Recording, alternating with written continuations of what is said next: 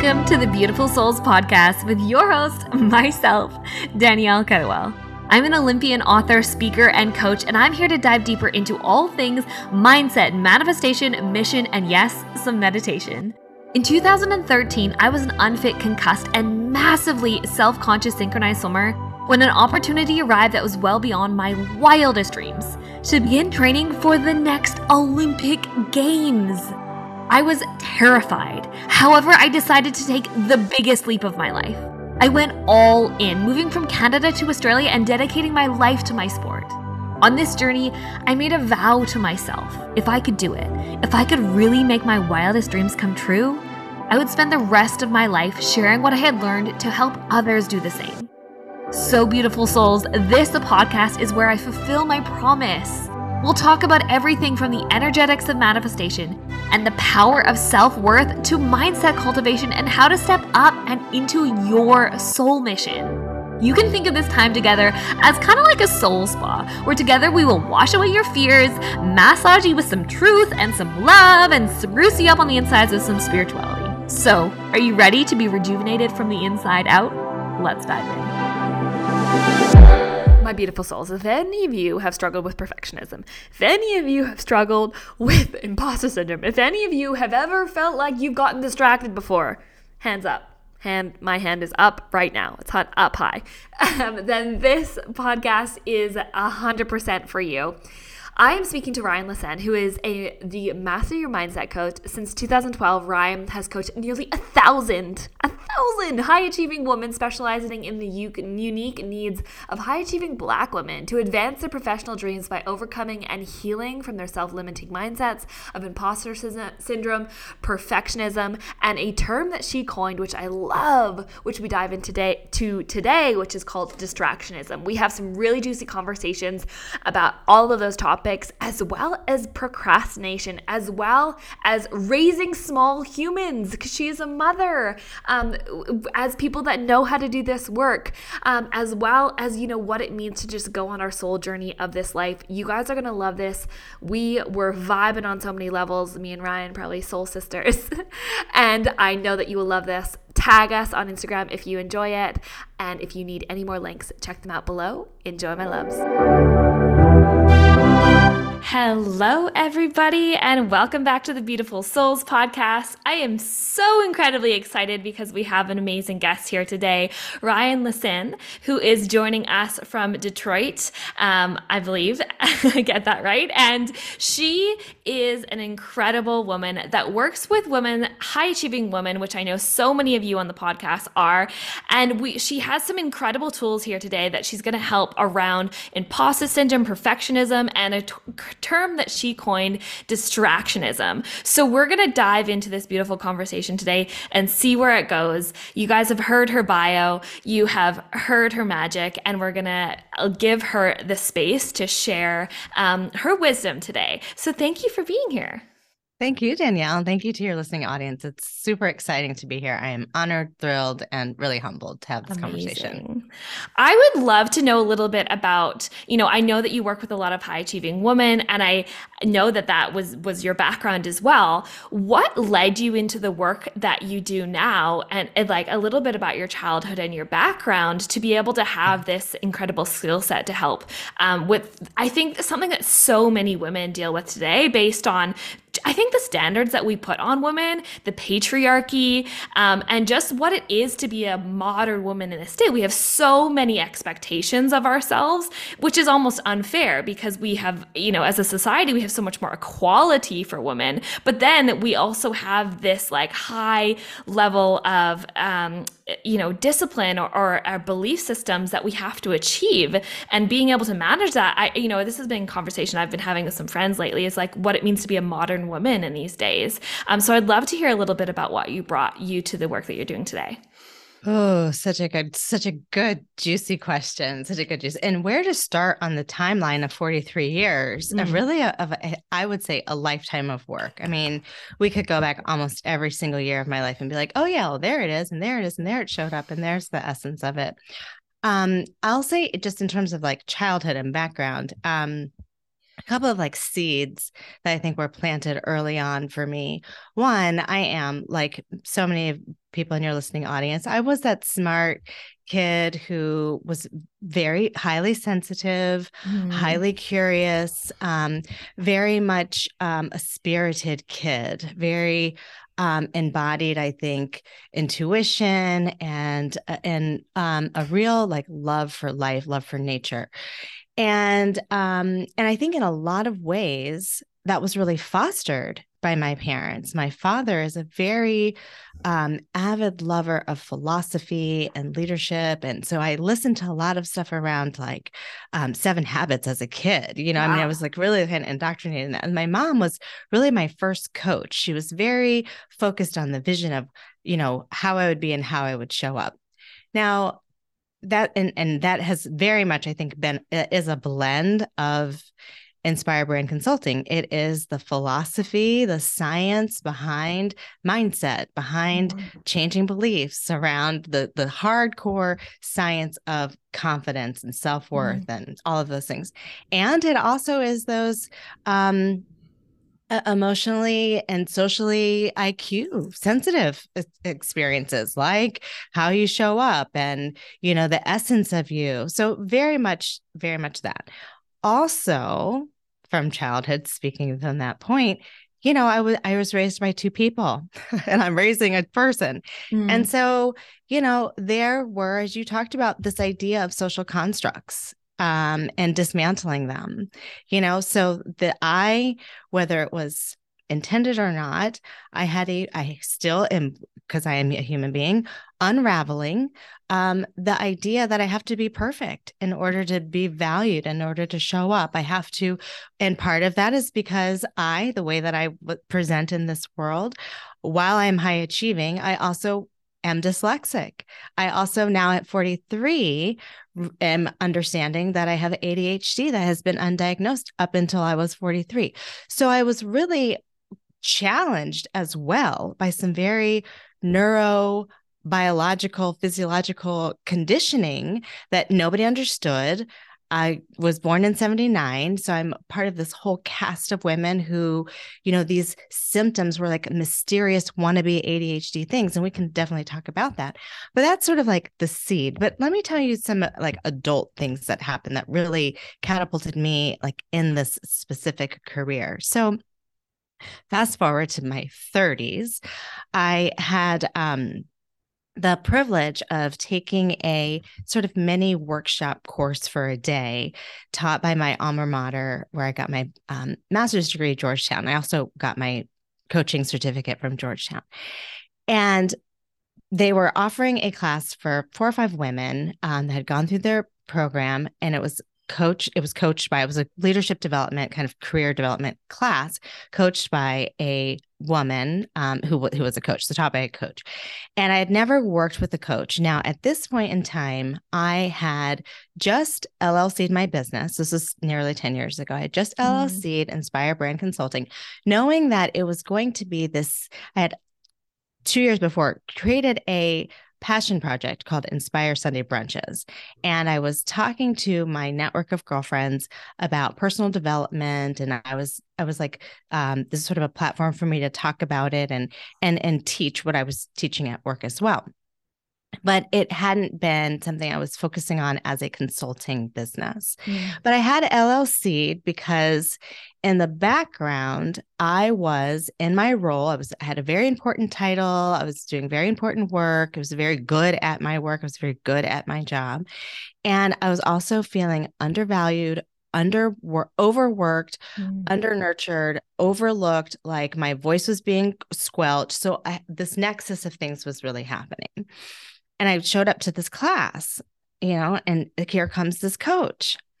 And she asked a very profound question. She said, "Do you talk to yourself as if you are your own best friend?" And I can almost feel the blast of that question even now. I had two responses. One, well, the physical response was tears that welled up, but I had two mental responses. One was, absolutely not. And that's a problem.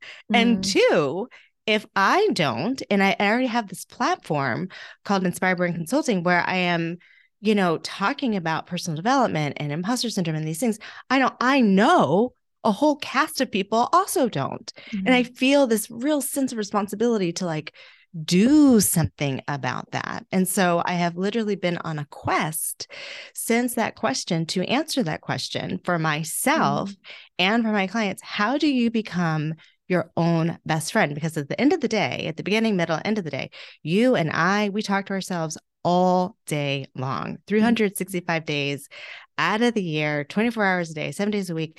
And the things that we say to ourselves truly are the only things that matter. That's it. That's it.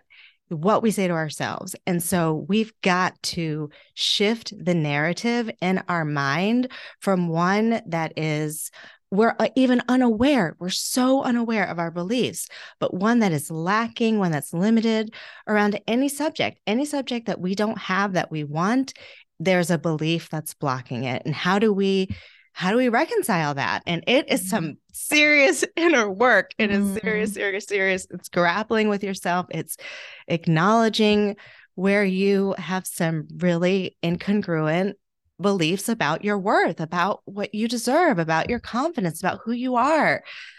And whoa, it can be, very striking to the system. And yet on the other side of that, it is this release of like, I do really have personal power. So that's a little bit how I got here. Wow, what a beautiful story. And I think it's fascinating as well, because you did share that in your upbringing, it sounded like you had in one way, very emotionally aware or like developmentally aware parents. And so knowing that you grew up with like this 7 habits and kind of parents that were pushing you into that deeper self-awareness for yourself, how did you find that shaped you? Because you had an insight. I think probably your background in that sense is a little bit more rare, because I think a lot of people come into the, personal development, spiritual growth, mental growth world, maybe 20s, 30s, sometimes even later in life, but you had that from a foundation. And so even though you had that, you still had that lack of, a positive self-talk. And how do you think that stemmed, even though you had that strong foundation? Because I'd love to talk about in a little bit, you're a mother now. And so how you're kind of parenting your child in a different way than you were brought up. But what would you say was like the disparity between you knowing all these foundational things, but then growing up and still not speaking to yourself with kindness? Such a profound question, Danielle. Like so good. And one that, that I think I have given thought to, but I don't think quite in that direct way. So I'm really excited actually to see the synapses happen in my mind as well. Okay. So, how is it that a person grows up with tools, like very, scientifically based, proven tools that work, best-selling tools, and still does not speak to themselves in the way that is kind and loving? Such a good point. So there's I think a number of factors that come up for me that aren't necessarily organized. So they're not in order of like hierarchy, but a couple of things that absolutely come up. One is I was raised by people. And so what that means is, just as I'm raising a person, while the tools are objectively there, we are the subject. And so it is our internalization of those tools. And so while I knew, for instance, the words, just using 7 Habits as an example, put first things first, I knew that as a term and as an idea, as a goal, as a construct.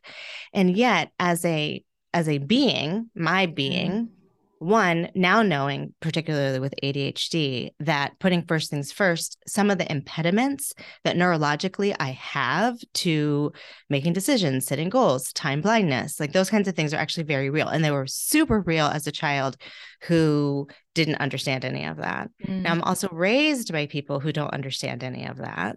And they don't understand that for themselves. They don't understand that for me. And so there's a lot of like contextual things that really make it almost very vague. What do you mean first things first? Like what is that?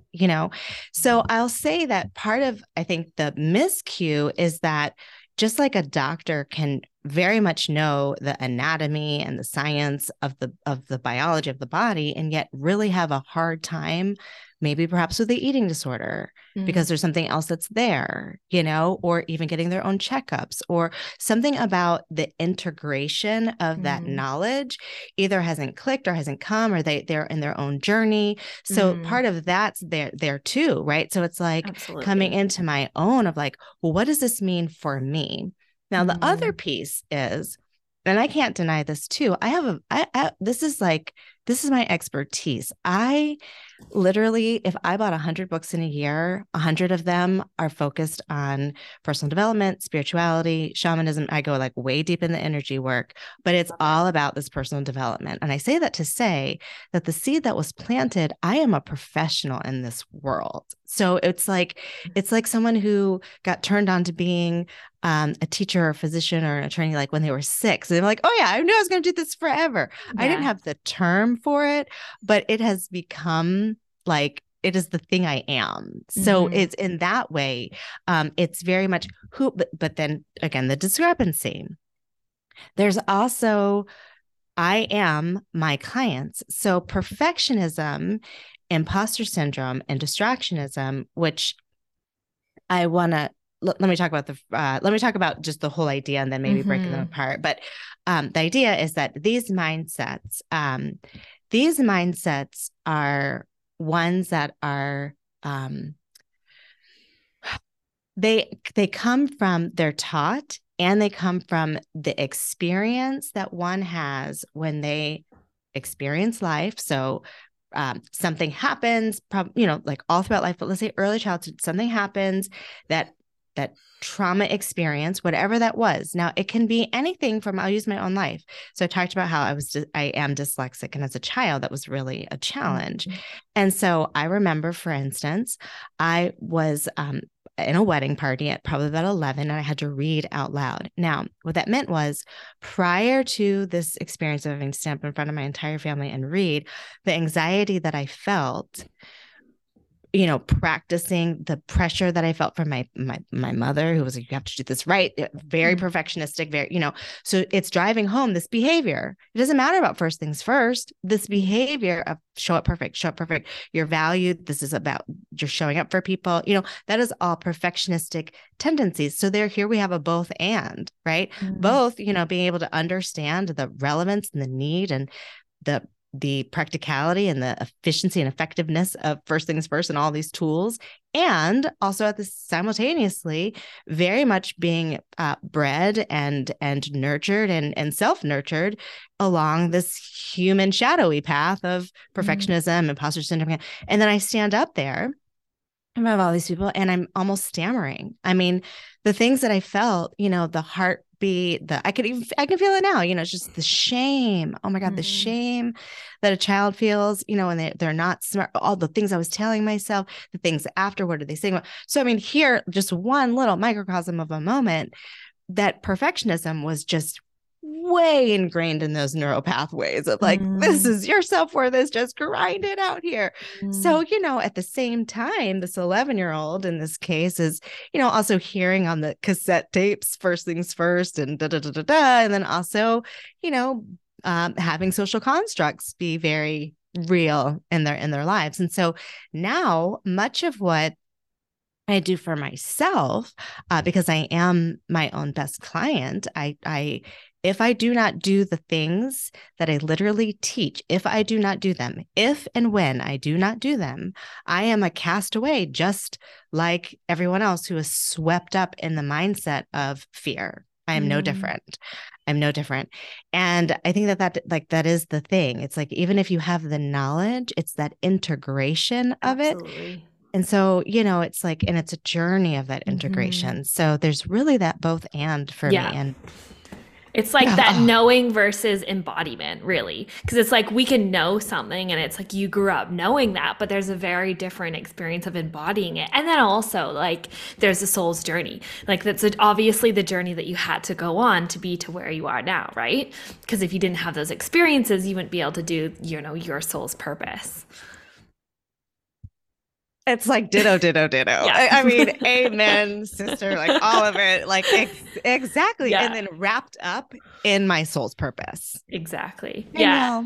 Danielle, ding, ding, ding. On the same Literally. vibe. Yeah, Yeah, yeah, yeah. like I get it. so harmonizing. I, Exactly. I think it's like it's beautiful, and I'm sure in your work as well, when you start to help clients see those, little t, big T traumas of their past, the things that have gone on, the imprints that were made, when we start to do the healing around that and then transmute that and learn the lessons, it's what leads to our soul's purpose. And that's like the beauty of, what it is to be a human being in this world at this time with this knowledge and this awareness, because we get to, really use all of those things that we've gone through for a deeper meaning. But I think it's so fascinating because I can imagine even as yourself now, as a human that has all this awareness, you're almost well, what is it like for you as a mother going through this on the other side where you have all of these tools, then you have this little being who, as human beings, we just do the best that we can with what we got. But then she has to go through her soul's journey, and like, you don't want to imprint all of your stuff from your childhood on it. How has that been in this journey? Yeah. So, it's definitely a situation for sure. And it is something that I'm really, really committed to. And thank you actually again for another super insightful question. One of the things that I, as a soul, am very committed to is this idea of intergenerational healing. Mm. And that's, on multiple levels for I think people in general. Like, I'm meant to be a conduit of that, and definitely a conduit of that for my family in so many ways. And that's not to say, well, sometimes I feel like I have to say, when I say something like that, it's like not to say I don't come from love, like, but I come from human beings, Mm-hmm. and so there's a lot to heal in Mm-hmm. our human journey. So it's not to disqualify my ancestry in any means. It is to say that these micro, which many of them are micro beliefs, like, I know I can unravel with my awareness, like, oh, that belief, I didn't see that happen, but I can trace back to like the shame that was felt back there, like 2-3 generations ago, just from like the stories or the sense that I feel. And so it's like unraveling that and trying my very best to one, be aware of how I'm showing up with my child Mm-hmm. in tone and manner. And it's really, as you can even see, I'm like trying to be like, I'm even slowing my pace, my tone. Like, it takes a lot of de-escalation Mm. of self, like coming down, because she just turned 5 last week. So she's amped from the moment she wakes up to the moment she goes to bed. And that can be, as any parent knows, like, a lot to the nervous system to like try to manage and move through and like get out the door and all these kinds of things and not squash her personality. And, also like, I have to repeat her name 25 times and like, I'll try to not be frustrated and like I not do for her. And so it's a lot of like trying to like, my hands are even up if you don't see this part of the video, like just trying to like kind of coax her away. So just being very, very mindful of me and am I gentle in this moment. And then I have also learned to apologize. I think that's a big thing I don't know if all parents do this, but I really do, apologize to my daughter when I know that my tone has been too sharp.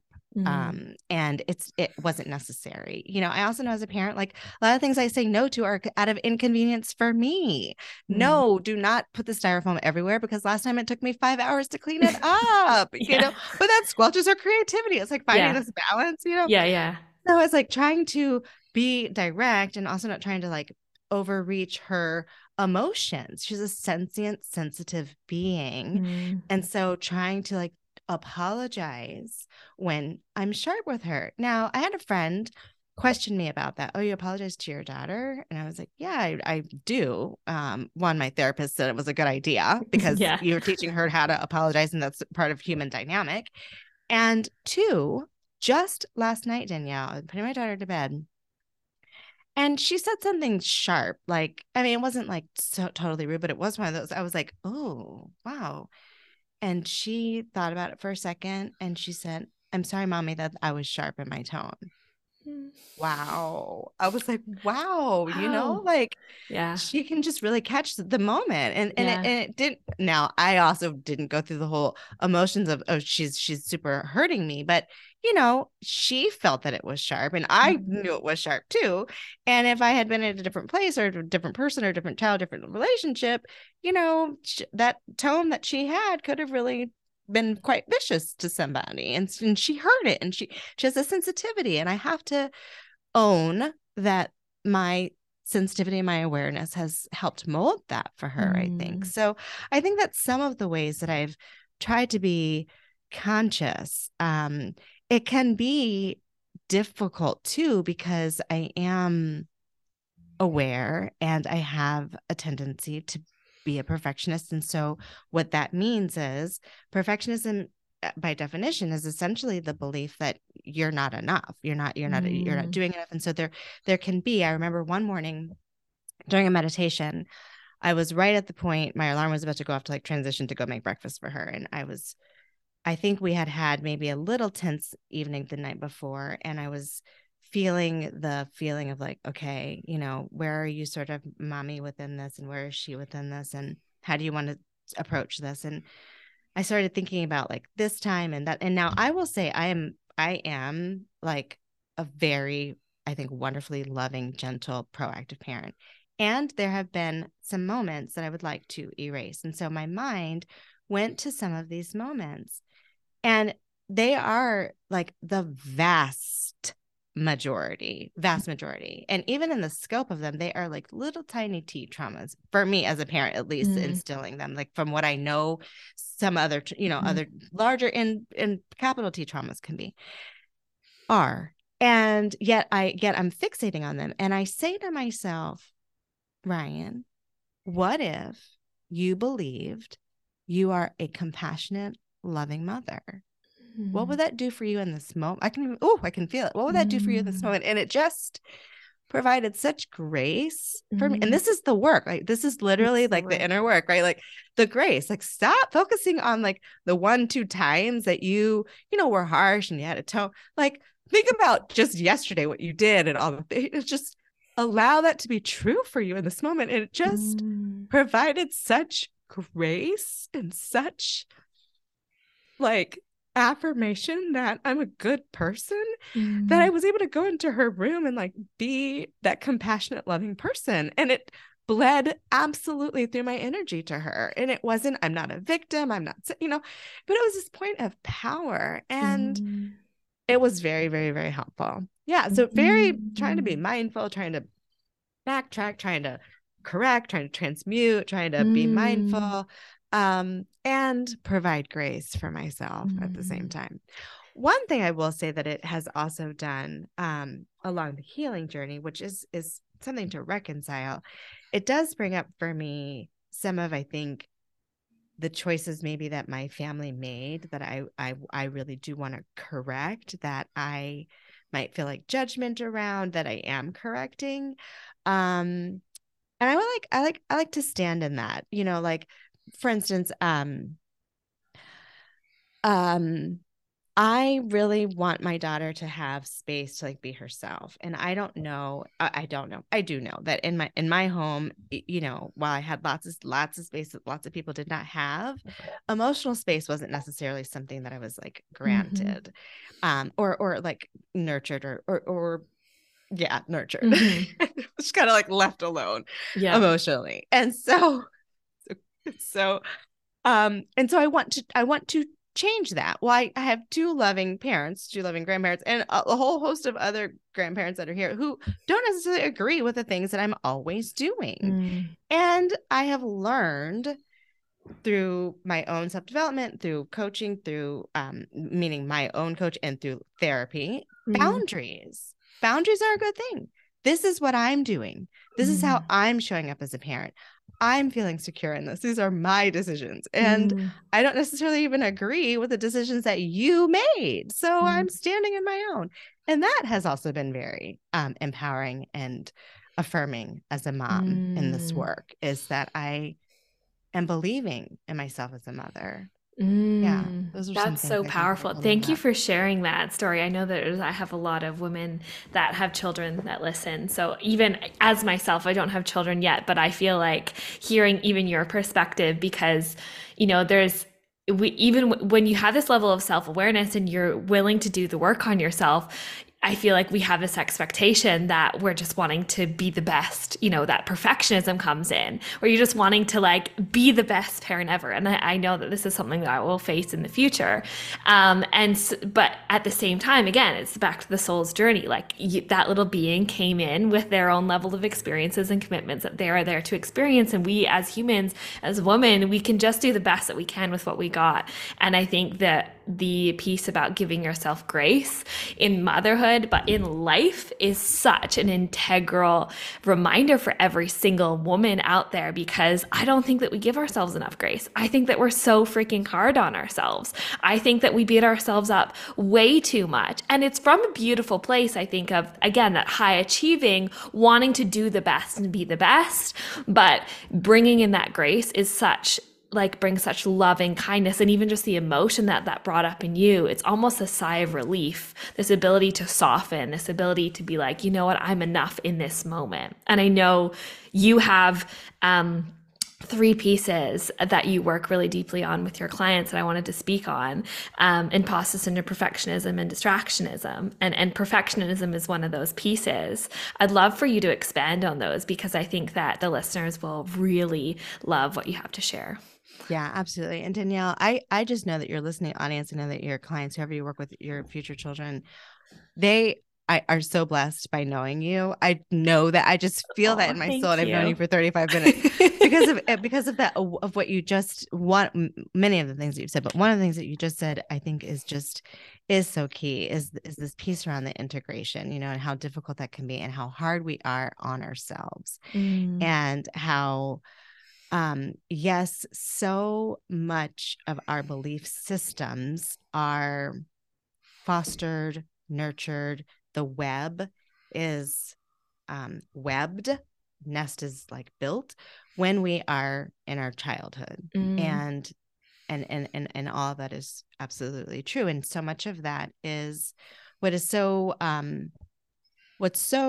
almost baffling to me about that, on two kind of primary levels, is one, as an adult thinking about me trying to translate lessons to my daughter, I'm a human being who has my limited, you know, sense of vocabulary, and I'm trying to explain things to a child who has, up until now, only 5 years worth of context.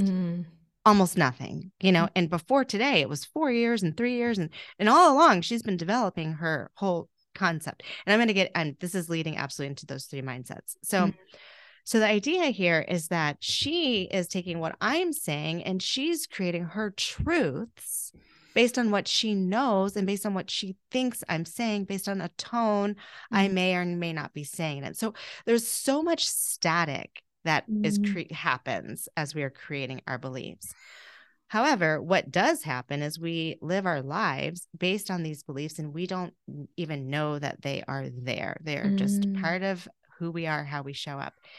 And as high achievers in the work that I do, I see these three mindsets over and over and over again. It's almost like a trifecta effect, like they're triplets or very close cousins of like their mothers were triplets or something like that. Yeah. Like double first cousins. So like mothers and fathers were all triplets, and everybody married and had all these kids that are like almost the same like DNA print to them.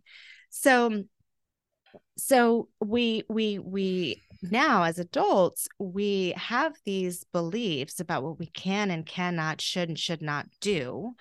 And they play out in our everyday lives because we have these dreams, these callings, these ambitions, these goals that we want to achieve. And it's like, why can't I make myself do these things that I say and technically know I want to do?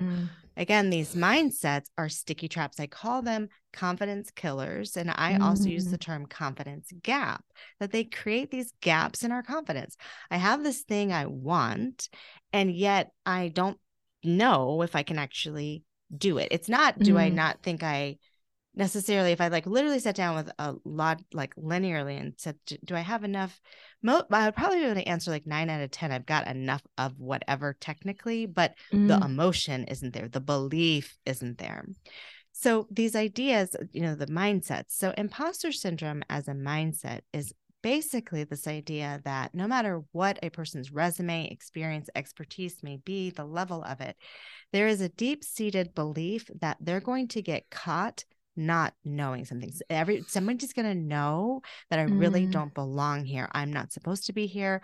I've got to put on this mask. I've got to hide who I am. Now, part of that is, and this is where perfectionism, it oozes into perfectionism. I've got to show up so perfect so that no one ever calls my bluff that I'm not supposed to be here. This person really wants to hide their light. They're the person who's like, the CEO who's talking about, I don't want to go to the award because I don't want to be seen. And it's like, but you are, but to them, they're like, yes, but I got here because I, was smart. There was no one to take the place, or I was next in line, or, but it's not, yep, I own it. Okay. So perfectionism is a twin, a cousin who has this pervasive idea of, I am not ready until I am perfect, until it's perfect, until everything is done perfectly. And there's this other piece. I'm also not perfect. So I'm also shaming myself because I can't do the things perfectly that I want to do. And in order for me to do them, they've got to be perfect. So I'm in this is the hamster wheel. The other person's hiding. This is the hamster wheel. This is I'm getting ready to get ready. I'm getting ready to get ready. I'm getting ready to get ready, and I can't ever seem to get ready. And there's a lot of shame is written all over there, but there's a lot of shame here because there's shame of like, how come I can't make myself do? Because it's not ready yet. And so there's a real push-pull there. Now, distractionism makes me chuckle because it's a term that I coined. Again, I say all the time, I am my own best client. This trifecta effect is the nemesis of my confidence gap. So I saw over and over again in my own life this idea of being distracted as an adult. And I saw this over and over and over again with these high achieving women who had all these goals and they were so clear about them, but they just couldn't seem to like get it done. There's this perfectionism was really like a really strong shadow over this, like a very sticky, like deep well, almost like imposter syndrome. In terms of my own maturation, imposter syndrome was the very first thing I talked about 9 years ago. And then I talked a long time about perfectionism. That was like a deep journey for me. And that's really the mindset for me that gets that hamster wheel. Oof. That's stickiness for me. And then there's this underbelly that I have discovered, and I called it distractionism because it seemed like perfectionism would kick in and then we'd get distracted. I'd do these other things. And I can't seem to, I'm like held kind of lost on my journey. Well, we can certainly talk about this too, how I even got here, but distractionism, from what I now understand at 43, just this past October, I was diagnosed with ADHD, attention deficit hyperactive disorder, non-attentive type, which many gifted high achieving women have. It's gone underdiagnosed for so many, particularly women in my age bracket and older. And what that means is I have a nervous system. And what's also interesting is in my work prior to ADHD diagnosis, I talk about the nervous system, a lot about the nervous system. And so it doesn't surprise me, again, in my soul's journey, that my nervous system is literally the thing that is the distinguishing factor for me. So my nervous system is one that is hypersensitive. It is one that has a challenging time in with linear fashion. So first things first eludes me almost. I mean, I understand it like conceptually. I could write a book about it and I can profoundly teach on it. And then the difficulty, again, that integration piece of like, first things first, but I also have time blindness. And I really don't even honestly know how long things take. I didn't even know this was a vocabulary word, time blindness, with the depth of work I've done until October. I didn't even know that was a distinction, a thing, that a symptom. That's just one of the many. Emotional regulation, being a rejection. So rejection and perfectionism. How does one stand in their light if they have a serious neurological sensitivity to being rejected? Well, we've got to really do some belief work here. That's major belief work. We've got to override someone's nervous system. We've got to have such strong beliefs that you, person, me in this case, you are so divinely, perfectly designed to do what you're meant to do, not to focus on anything else, no comparison, stay in the zone, get in it, work in the zone only, manifest here only. And I mean, that takes serious focus and work. And so distractionism, ADHD, it gets, this trifecta effect. Again, not everybody I work with has that ADHD piece. I would say that's like the deeper, that's like the just sort of the deepest. It's not even a mindset. It's a neurological thing, issue, or condition. And so, but those three pieces are who and what I work with and work on, and what I also work through for myself. Oh my gosh, you guys got in on DK Play. This is it. DK Play for March, the secret word of the month. If you have no idea what this is, you're going to want to play along, because there is a secret word revealed every month in one of the podcasts. And when you send me a message, you go in the draw to win a prize. For a little bit of context, the person that won last month picked a mystery prize and got a gift certificate to a restaurant in her city. Like, guys, you have literally nothing to lose. Like, why wouldn't you play along? And you're already listening, so why not send me a message? So the word this month is 4 letters, okay? It is 4 letters, and it's a word that you use when you say something is belonging to something. So I would say, that's mine. This is mine. And this is my dog. Where is blank dog? It's 4 letters. This is my apple. Where is blank apple? This is my home. Where is blank home? 4 letters. What do you think it is? If you figure it out, it's not too hard. Send me a message with every single one of these words. They are going to make a quote. And when you submit it by the end of the year in December, you guys will go in to win all of you will get a secret offer. All of you that figure out and unscramble the quote. This is so fun. I'm loving this. I don't know about you guys, but I'm loving this. So make sure you send me what it is. Literally jump on Instagram right now and you're like, it's not that hard. Like, I feel like you guys can go, you get this. Send me a message and you will go in the draw, and I will pull at the end of the month. And now let's get back to the episode. I love that. And I love your description of distractionism, because it's so true. Like, in my mind, I think of like the goldfish mindset, or, squirrel mindset. It's like, you're here and then you're there and then you're all over the place. And it sounds to me similar to, especially the 3 together, perfectionism, imposter syndrome, and distractionism. It's almost like a level of upper limiting, of like really like stopping yourself from, especially with high achieving people, right? Because you actually know that you have the capacity to do the thing, but it's the belief system and the deep seated unworthiness that makes you not actually want to get there, because you don't know how you can hold something that's so good. Danielle, again, they're so blessed. They're so blessed. Upper limit. Exactly. Yeah. It's such an upper limit issue. It really is. And that is a book that I pull out is The Big Leap. That is such a good book. It is such a good book. And it is one I pull out really around this idea of, what is blocking someone from taking that next step. And categorically in terms of mindset, they're perfectionism, imposterism, distractionism.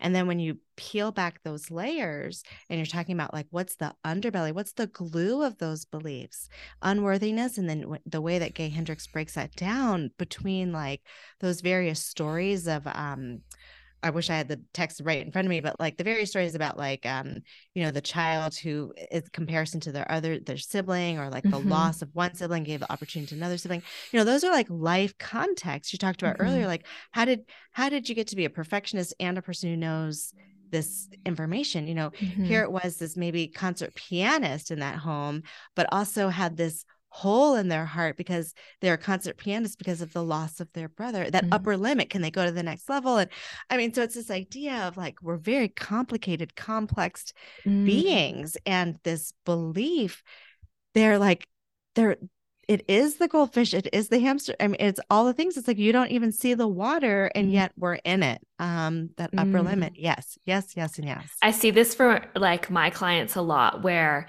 I think people use I actually don't necessarily believe in procrastination myself, because I think a lot of people say, oh, I need to solve procrastination. I just need, and so we think of like, okay, I'm going to not distract. I'm going to put my phone away, and I'm not going to turn on social media. And like, yes, the surface level things are helpful, but it really is a deeper level belief of like, well, actually, why are you procrastinating, right?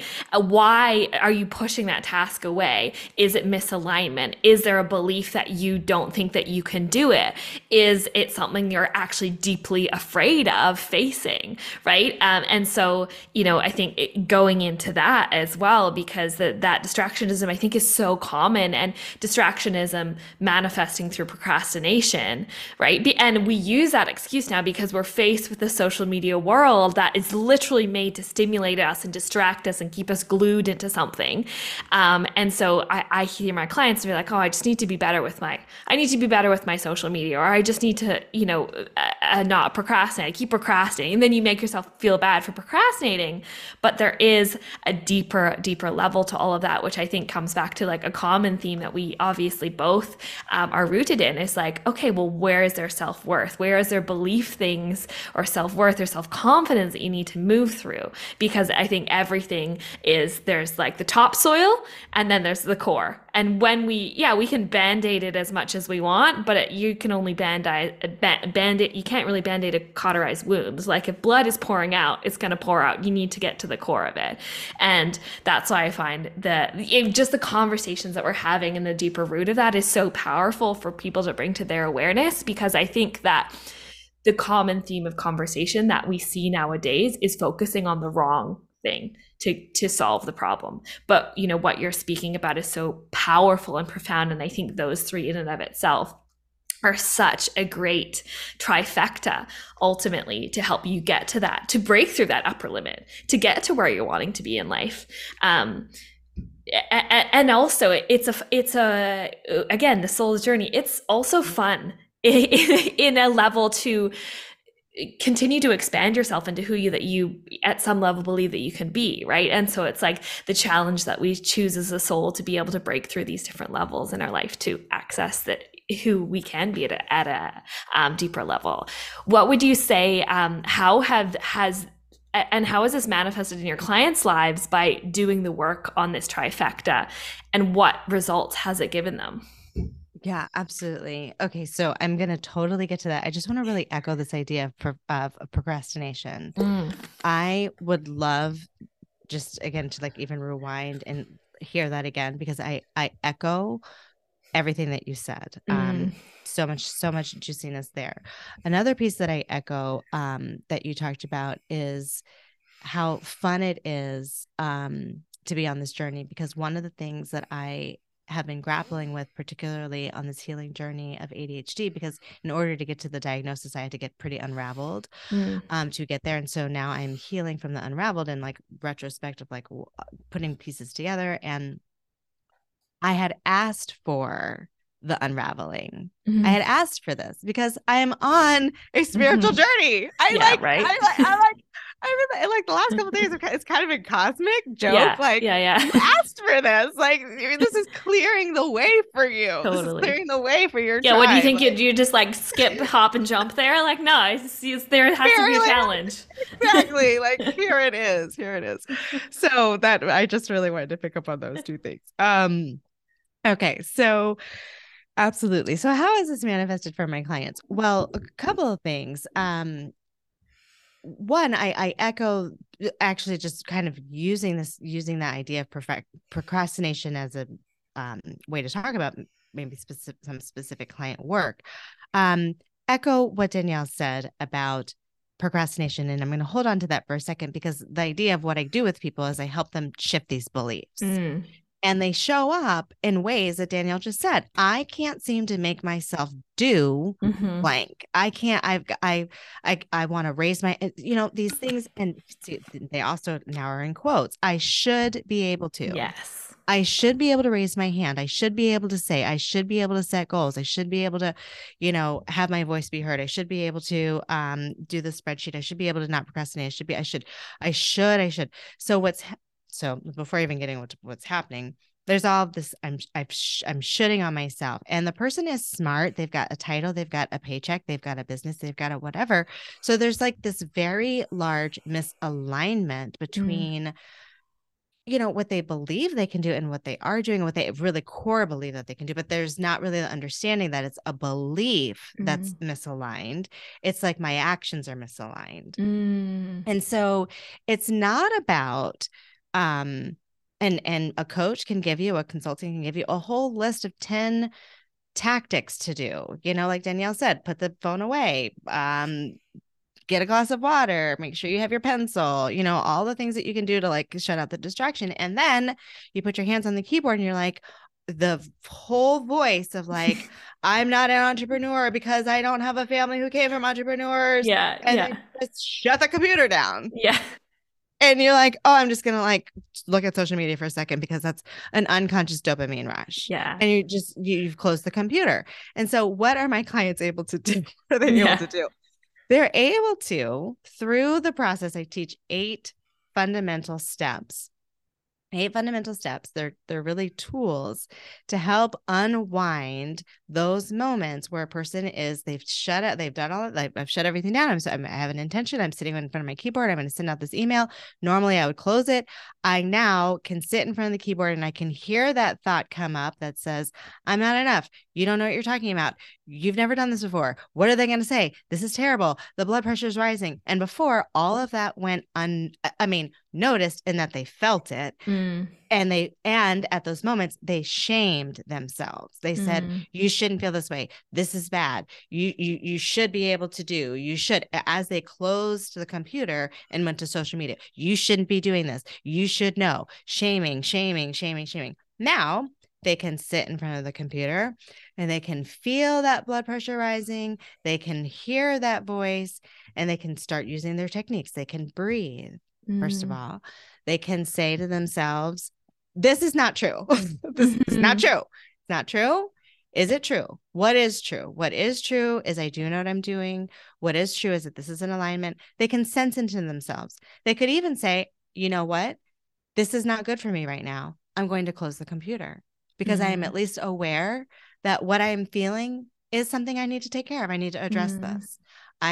This is not good for me. Maybe I need to come back to this in a minute. Maybe I need to, but they now have a level of self-awareness and tools to help them navigate these everyday small t trauma situations that Danielle, I know that because you use the term small and little t. So just to mean that like these small moments in everyday life that cause the nervous system to respond in a small t trauma way, which means all of the whole system, the stress response is on, and we live so much of our lives this way. As I was going to give my own example, but an example from a client. So in very real time, a client said, oh, this is a very, very, very good example. A client who I'd been working with for, a good number of months, really integrating the work, talked about how she's an attorney. She was in a consultative conversation where she was the lead expert, and she gave accurate information. She said, like in the sharing of the story, she said she gave accurate information, but there was something about it. There was like some feedback that she was given.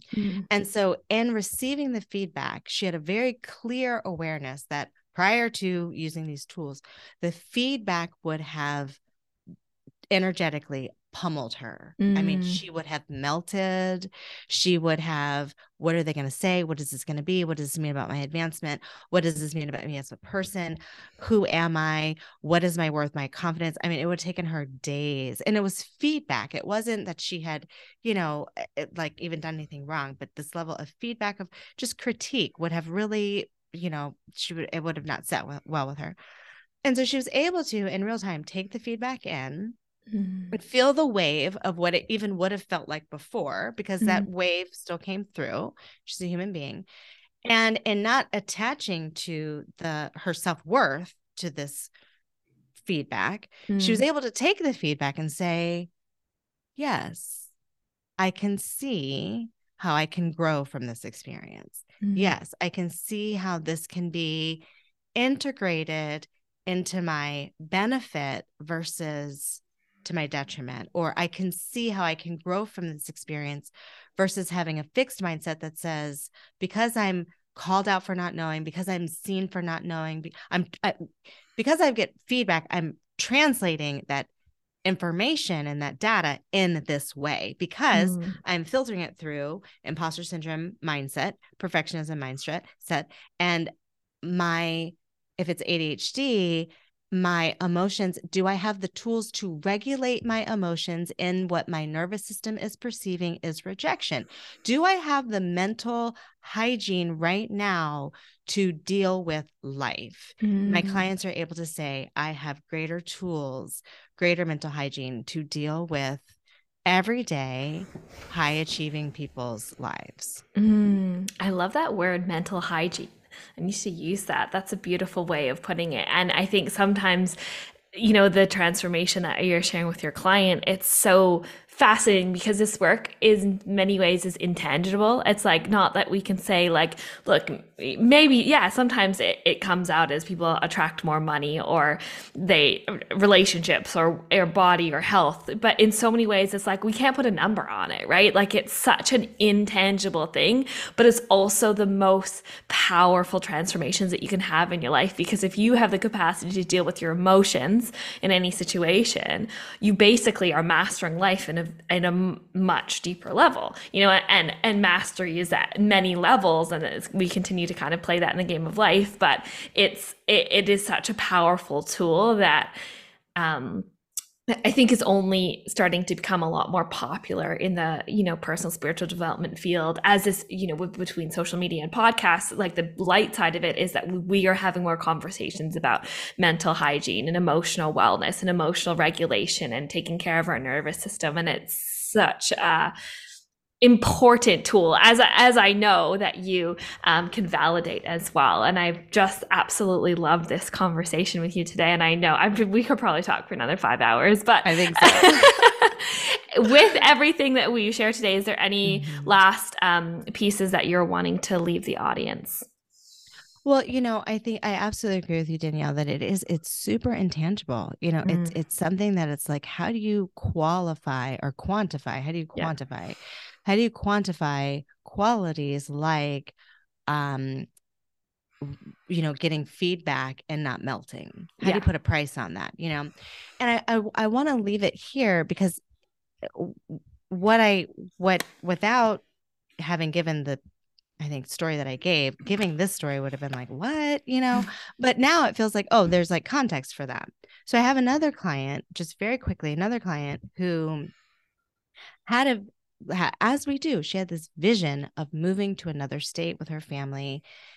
And lo and behold, through divine LinkedIn, whatever it was, she saw this job opportunity that was like next level for her. It was director of this whole organization.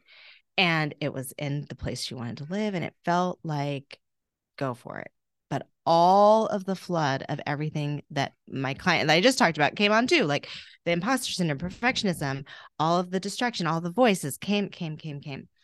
And so we were coaching during this time, and we really grappled through, what is it that you want? What are you looking for? What are the voices saying? How do you overcome this? She used her tools, and she went for the job, got the job, and then did a testimony for me and said something. And the question was like, the video testimony, um, what's the cost benefit, or what's the benefit? And she said, I'm making $100,000 more. Was it worth it? Heck yeah. It was one of those, it's like, wow. Wow. It's quantifiable. Yeah. Right. What it means to not lose your nerve Yeah. in the midst of your calling. It's like, Mm-hmm. those things are really hard to quantify because Mm-hmm. it is in the moment. And then in the aggregate, it's like, oh, right. Mm-hmm. I am creating the life and the economics and the whatever that are reflective of those things. So it's about that big number. That's fun to say. But it's about those small moments that lead up to, the feelings that we have every day. Absolutely. And I think it's an accumulation of being able to practice and use that muscle of self awareness, that muscle of personal mental regulation, that muscle of vulnerability and truth, and realizing even though we have all the external triggers that can come up sometimes at a deep level, we are deeply and inherently worthy as a being, and we need to remember that. And I think, as I'm sure you can relate, I believe that bringing in kind of that spiritual soul's perspective, whatever your belief is in something higher, it's just another layer of grounding that in, because we didn't come down here. God, universe, creator was like, you're worthy, you're not worthy, you're worthy. It's like we all are ultimately worthy. And I think that we're all on the journey of our own reclamation to find that inherently. And the work that you do is so important. And it just makes me so grateful to be able to meet incredible humans such as yourself around the world with similar mindsets and beliefs. And I think, the light work that we're all doing is really making this planet a better place, because if we have the capacity to deal with these things, I think like just the advancement of society in and of itself is going to be like increase rapidly. And it'll be, I think, I heard oh my gosh, Neil deGrasse Tyson, he was sharing that he believes that by 2050 that mental health won't even be a conversation, because the growth of human consciousness and the work that we've been doing on mental health and self-awareness and well-being has come so far that we don't even need that conversation anymore, which is kind of mind-blowing to think in 2023. But I think it's because like little souls around the world, like yourself and myself and all the other millions of others that are doing this work. So thank you for what you do, and thank you for being here today. For people that are wanting to find you or work with you or learn from you, how can they do that? Thank you, Danielle. And thank you for that inspiration of optimism. I'm really tucking that away. I love that. That idea, that vision of mental health not even being a conversation. Right? It's Crazy. fascinating. I mean, it's really where we need to be. Yes. So I have two ways that people can very quickly get information and start interacting really quickly with me. One, I have a free quiz, and that quiz can be found at my website, which is www.inspirebrandconsulting.com. And there's a button that says free quiz. What that quiz is going to do, it's 7 questions or so, is it's going to give you a video and a document report that gives you some insight on one of those 3 mindsets: imposter syndrome, perfectionism, or distractionism, that may be sort of that sticky trap for you. The other thing that I offer is, if after this conversation, you had that welling of your eyes and you were like, oh my gosh, she's like read me. I know that I at least have got to like get in touch with this lady. She sees me. Yeah. Like what's happening? And I have had those moments. I know those moments. I offer a complimentary 45-minute discovery call where we will talk about where a person is, where you are, where you want to be, and how coaching support with me can be helpful. That can also be found on my website, www.inspirebrandconsulting.com. And that would be book a discovery call. That's Amazing. a free call there. We'll put her links in the show notes. And thank you again, Ryane, for being here. It's a pleasure to meet you. And everyone listening, thank you for listening as well. And I hope you all have a beautiful day.